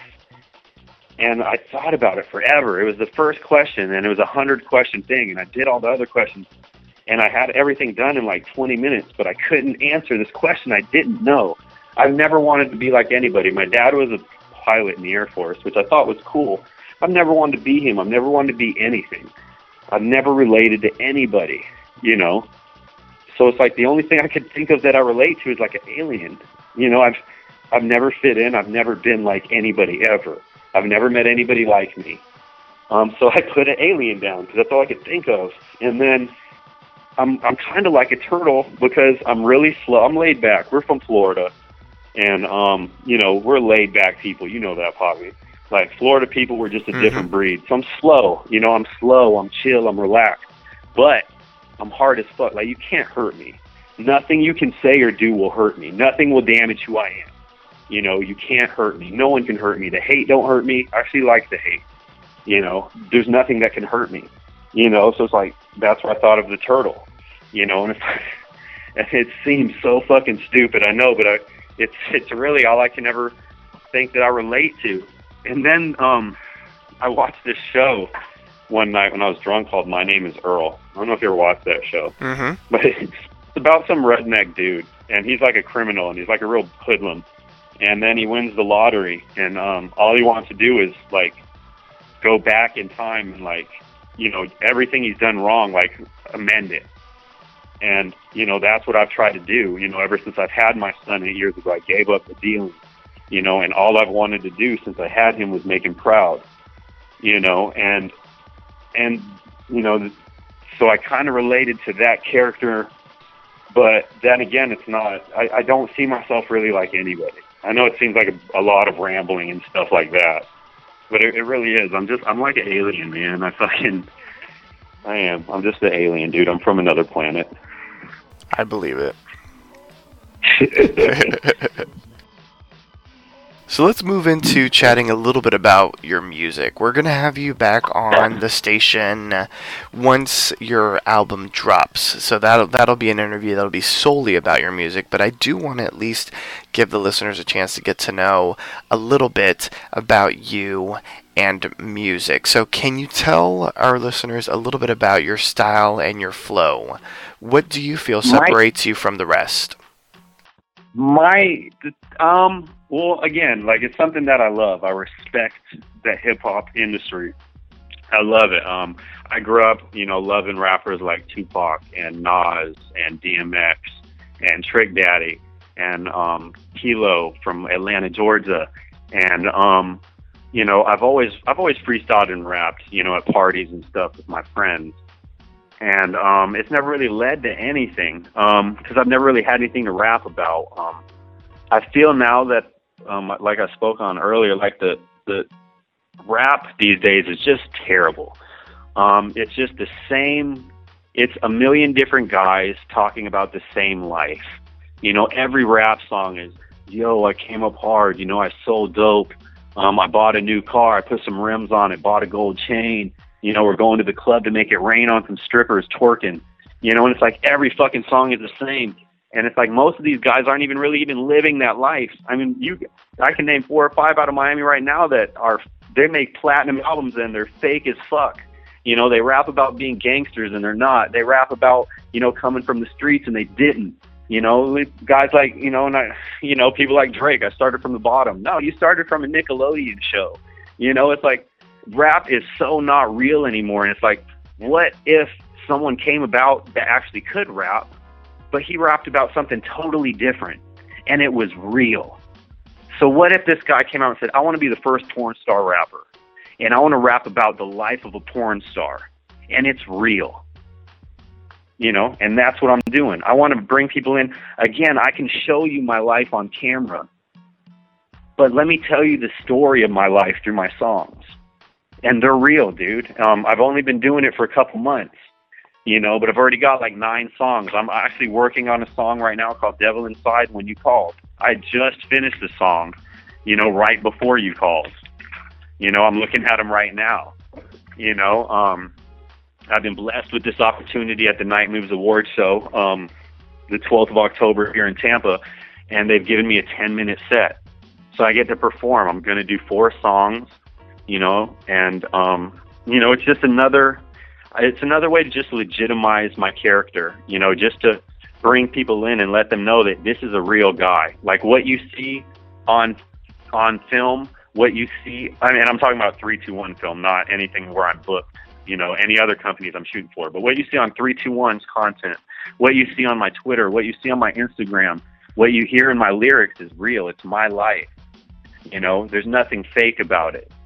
And if you see they coincide. Like, that's what I want people to know about porn. That's what I want them to know about my music. It's real. It's not bullshit. You got so many rappers and even people coming up, they're rapping about, being kings and riding in Lear jets and wearing their jewelry. And it's like, none of that shit's real. You don't own none of that shit. All these rappers rapping about selling drugs, and they never sold drugs. All these rappers, talking about shooting and killing people. They don't shoot and kill people. It's like, it's all fake, dude, and it drives me absolutely insane, And I hated rap for so long until a rap, like Wiz Khalifa comes out, and he starts rapping about his life, and it's different. He raps about, and it was refreshing to me. And he's the rapper now that is, he really, made me wanna, try this, because like his rap was so weird and different, and that's what I try to do. We're doing this when you come to one of our shows. It starts with a live band. I rap with a live rock band, drummers, guitar, all that shit. And then the concert moves to a hip hop, and then I sing a little R&B, and then my DJ comes out and we end it in a rave, so I'm rapping all different genres of music, and it's like a trip through different genres of music, through my life, and I'm really excited about it. I like the sound of that, man. I can't wait for the listeners to get the chance to experience your music. And I'm sure right now a lot of the people that are tuning in may want to get a taste of your sound. Is there a spot online where the listeners can hear some of your music? Nope, not yet. We're keeping it under wraps, just like the weare321.com. We've built and branded our company as a mystery. No one's ever seen 321 content. They've only heard of it. And we were hoping, we want to build up enough of a mystery and a demand for when we do launch. We'll have a booth at the AVN in January. And when we do launch, we want, we're only charging $3.21 for the first month. And we're hoping that just a couple thousand people are just like, you know what?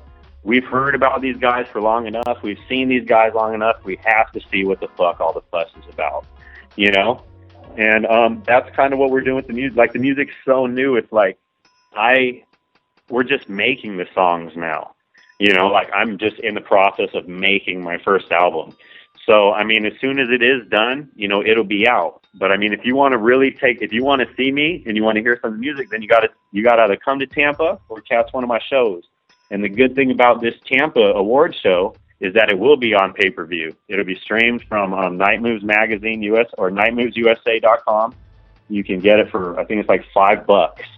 And you can watch the real award show, and you can see me perform and tear that motherfucking house down. Speaking of your performance, you are going to be performing at the 22nd Annual Night Moves Awards at the Tampa Gold Club in Tampa, Florida on October 12th, which is just a little over a week away. And I need to ask, what can those attending expect from your performance? I'm gonna put it all out there, man. Like I said, I'm not scared. I'm not nervous. Like, I believe in what's going on. I believe in what I'm doing. They're gonna see me just put my heart on the line. I've worked really hard for a couple months on this. Like I said, I'm working right now. As soon as I get off this interview with you, I'm back on to working. The songs that I'm performing, they mean a lot. I'm going to open it with a song called LA, and it's a story of me being lost and coming to LA. It's going to move into a song called What You Know, which is a song about, my town and the way we live out here in the 321 Brevard County, Florida. Then it's going to move into a song called Monsoon, which is kind of about my life and how it's just amazing, and it just seems like all the girls fall out of the sky. And then I end it with the song that everybody loves out in California. It's called Pop-Tarts. I was on set for Wicked the week before I came here, and I'm looking at these gorgeous girls and getting hair and makeup done, and I'm thinking, like, who the fuck am I?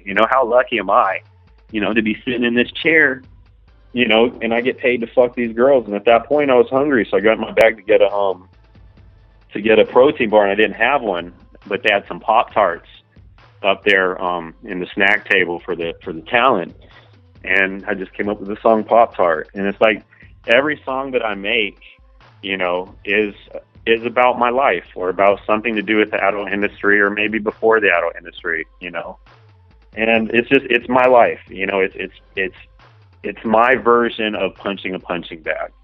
It's how I scream to the world, how I get my tension out, because once you hear my flow, it's a real subtle, and then it screams, I'm you'll know you're at my performance.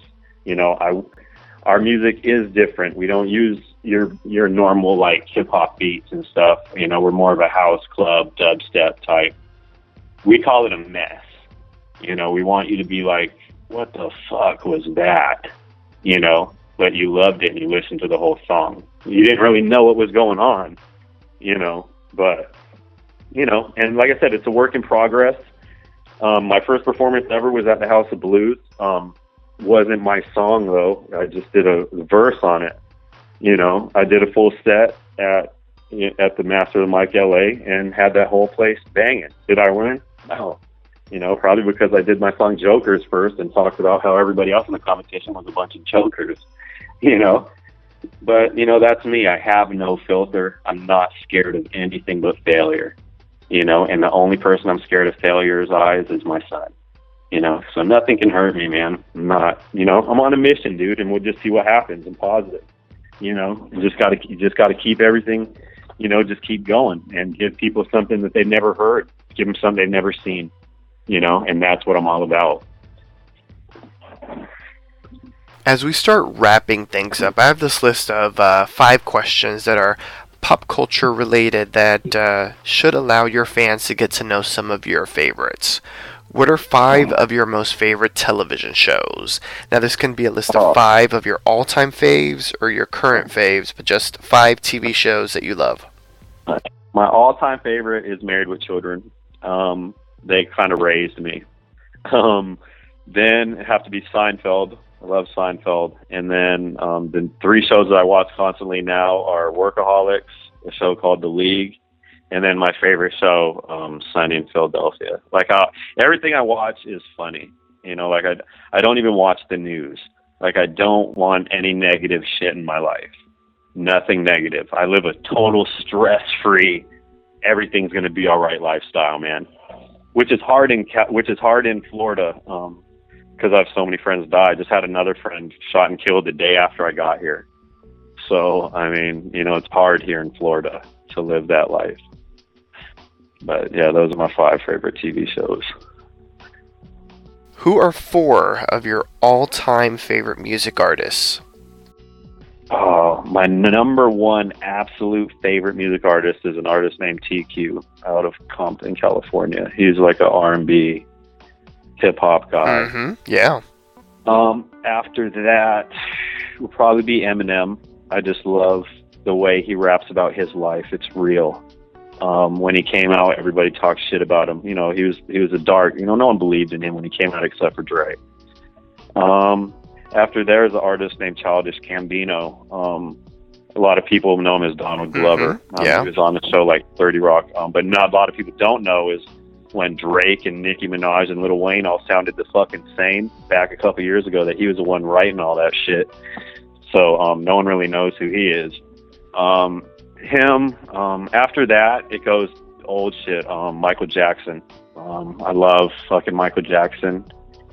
And then Kool and the Gang, man. That song, She's Fresh, and then Shaka Khan, like old 80s music and stuff like that, But then there's more like Motley Crue, a big part of, you know, my life growing up, man. I loved Motley Crue. You know, so like my music has always been pretty varied. I'm a big fan of Taylor Swift. I'm not a fan really of her lyrics and her music. I'm a fan of the fact that she writes her own lyrics, she writes her own music, and she constantly has #1 hits. Like, to me, it's, if you know music and you don't respect her, then you have no idea what music is. You know, that being said, can I relate to her music? Fuck no. You know, but, you know, respect factor is definitely with her too. All right. I asked for 4 and Flint Dominic gave me about 20. I see how it Yeah, is. I'm just teasing you, man. Yeah, it's a big part of my life, dude. And it's like, I'd feel bad if I left any of those out. No, I completely understand. What are 3 of your most favorite films? I love Scarface. I hate to be the one to say that, but I do. It turned me into a little drug dealer as a kid, you know, but, you know, I wouldn't be who I am without that part of my life. I love Zach and Miri Make a Porno. That movie is what gave me the idea to get into the adult business.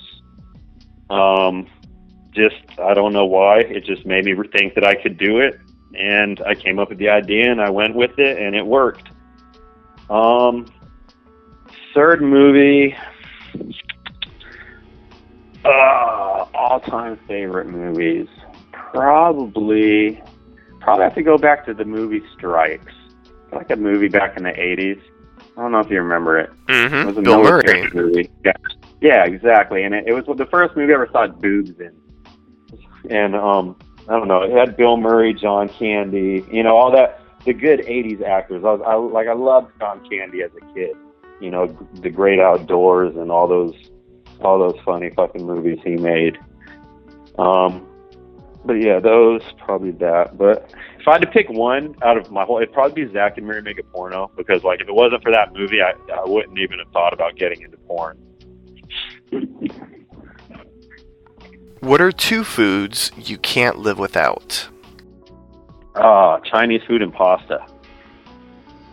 I'm Italian, so I eat pasta like 3 times a week, and then I'll eat Chinese food maybe once or twice, and then a steak. I just constantly eat the same things over and over again. And what is one of your guilty pleasures? McDonald's. I love McDonald's. What do you order? I fucking love it. I ordered the same thing I've ordered since I was a little kid, man. Double cheeseburger value meal with no pickles, extra little onions, and a 6-piece nuggets. And now I get that grilled mushroom cheddar burger too, because that shit's bomb. And then I might get a milkshake or something like that. That and Popeye's chicken. Those are my 2 treats. That's how if I had a good week, man, I'll treat myself. That's how your boy Flint gets down. I don't drink alcohol. Like, I'll drink, if I'm out at a convention or something, like, I'll have a couple drinks. But in my real life, you know, if I'm not, like, I don't go out to bars and drink. I don't drink at all. You know, I smoke my weed, you know, and that's it. I don't do any drugs, you know, so my treat to myself is fast food. Sounds like a plan. You're going to be launching weare321.com at the AVN Expo in January 2015. Can you give the listeners a bit of a tease as to what they can expect from your site? You can. Well, we're going to be brought to you by Tease World, which is a nice little branch of companies. We were going to go by ourselves, but we decided better off to do it with the team. So it took us a long time to find a webmaster. His name's Ron Ellis. Fucking awesome. And what you can expect from not only the hot girls on the other site that you will be able to join when you join 321, but like I said earlier, you can expect a real look into porn, man. No bullshit. If you've ever wanted to know what porn is really like, you know, you look at our stuff, man. I mean, it's a real look, and it's hot chicks, and it's just fun. You know, it's no bullshit lines. It's no stupid storylines. And I'm not saying those are bad. I'm just saying we wanted to find we wanted to do our own thing. We wanted to create our own niche, and our own niche is us. You know, we call it real reality porn, you know, and we're only going to charge $3.21 for the first month. So You know, you can't beat that. Ain't that the truth, man? What's next for Flint Dominic? I know that you have a lot of other projects that you're involved in, so can you please share with the listeners a bit about what are some of the other things that you're involved in particular besides the adult industry?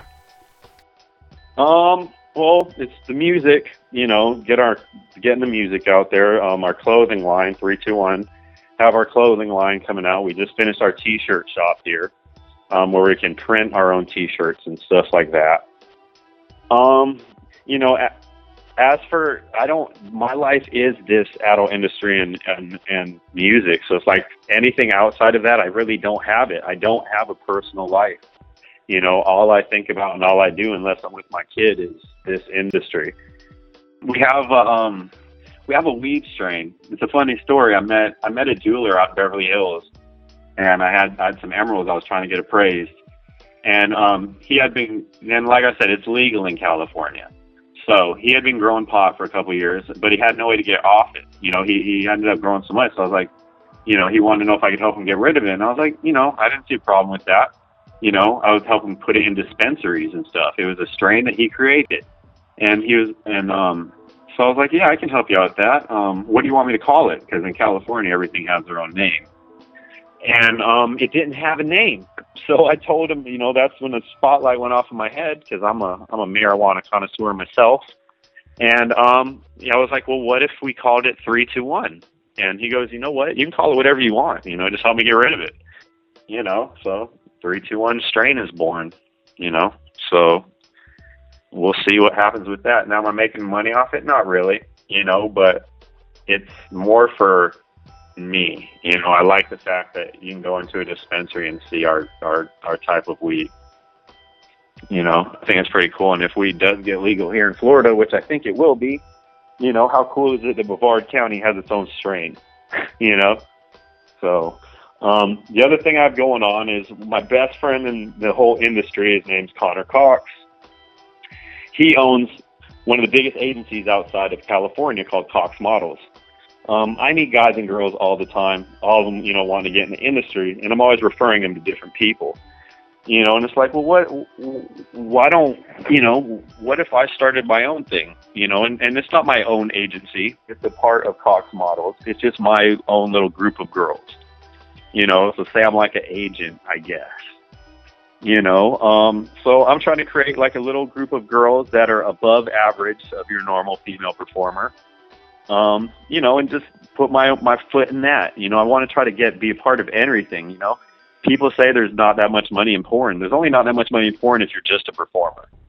You know, and that's as a male. As a female, these girls make fucking bank. You know, but as a man, if you're just a performer, you're not going to be making that much money. So you got to figure out different ways to put shit in. You know, so like me, I've always been trying to legitimize my company. You know, it's like 321 is a real porn company. Well, what makes it real? Well, one of the owners is signed to a major agency. You know, they've shot for every company. You know, now they have this clothing line coming out. They got the music stuff coming out. You know, they got the marijuana strain, you know, and now it's like you know, they have their own agency starting. Now, like I said, it's not hit our own agency, but, you know, it just brings a little more notoriety, a little more credibility to the We Are 321 brand, you know, that we're trying to get in everywhere we can. Will it work out? Who knows? You know, but I'm a dreamer. I'm never going to worry about will it work out or if it won't work out. I'm just doing it, you know. So, you know, we'll see what happens. I just started that just a month ago, you know. So we'll see. I only got one girl signed, so we'll see what happens, you know. But like I said, positive things come to positive people, dude. And then, so I'm at FetishCon, and my lawyer is talking to me about wanting to introduce me to a man. So he introduced me to this guy, and he has a nightclub opening in Tampa, Florida off of Ybor, and it's going to be called The Zoo. It's going to be open in January of 2015, around there. I'm not sure the exact date yet. But it'll be open in January, and he set up a meeting, my lawyer set up a meeting between me and him and his wife, and I sat down with them, and he discussed how, Tampa is the top fetish community in the whole country.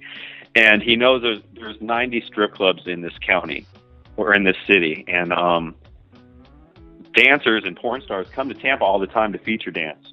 and he wanted to have a club where the girls and men, the adult industry, would have a home. You know, not to strip or anything, just a place where we could come and hang out. And he wants to base it on We Are 321. And I looked at my lawyer. I'm like, is he crazy? Is he serious? He's like, yeah. So, yeah, we have this club opening. It's adult industry themed. It's going to be house and techno. You know, just good vibe, good vibe music. And it'll be based, it'll have a bunch of our pictures, a bunch of stuff representing us, different shirts or hats or whatever, and I just think it's a really, really cool idea. I'd love to go into it more, but I really don't know much more about it yet. It's still in the works. That's all I know. It will be off Ybor. It will be in Tampa. So, I'll definitely let you know when that pops off, and I'll definitely have you down there for that. We need to get you up here for the Night Moves Awards so we can do a broadcast from there. Or maybe you can have me be your on scene fucking guy. I'll call in and let you know what the fuck's going on. Well, there you go. We're certainly going to have to talk about so much more, man. I mean, you're doing the damn thing, and I definitely have to give you props on all of it. I mean, sounds fantastic. And you're going to have to hook me up with some 321 swag, because I need a hat, I need a shirt, I need to be repping the 321 down here in the MIA and the 305. Of course, man. Anything you want, man. You just let me know. Sounds like a plan. So, how can your fans reach you? Where can they find you on the web, social networking sites, social media, all of the goodies? You can find me on FlintDominic.com, which is up and running right now. I don't have videos yet. But you can find me on Twitter at WeAre321LLC, Flint Dominic, Fuck Flint, which is a new site I'm working on. Or you can catch me on Instagram, We Are 321 Flint Dominic. Or you can catch our Facebook page, We Are 321 Productions. And, you can catch me wherever there's a convention. Your boy will be there. Wherever there's a red carpet, I will be there. I believe it. Well, Flint, this does bring us to the end of our interview. Is there anything that you would like to say to your fans and supporters out there? Just that I love you guys, man. I am nothing without the love of my supporters, whether it be my friends, family. I don't ever like to say followers. I'm just blessed, and I'm really humbled that there are people that are interested in my life, and I get such good fans. They send me stuff and they let me know that they care. I mean, I've got some fans that even know when I'm in a bad mood because my tweets aren't right. And I love the haters too. You haters, that the ones that don't like me and talk all that shit, just keep it coming, because I do it for the love, but the hate motivates me.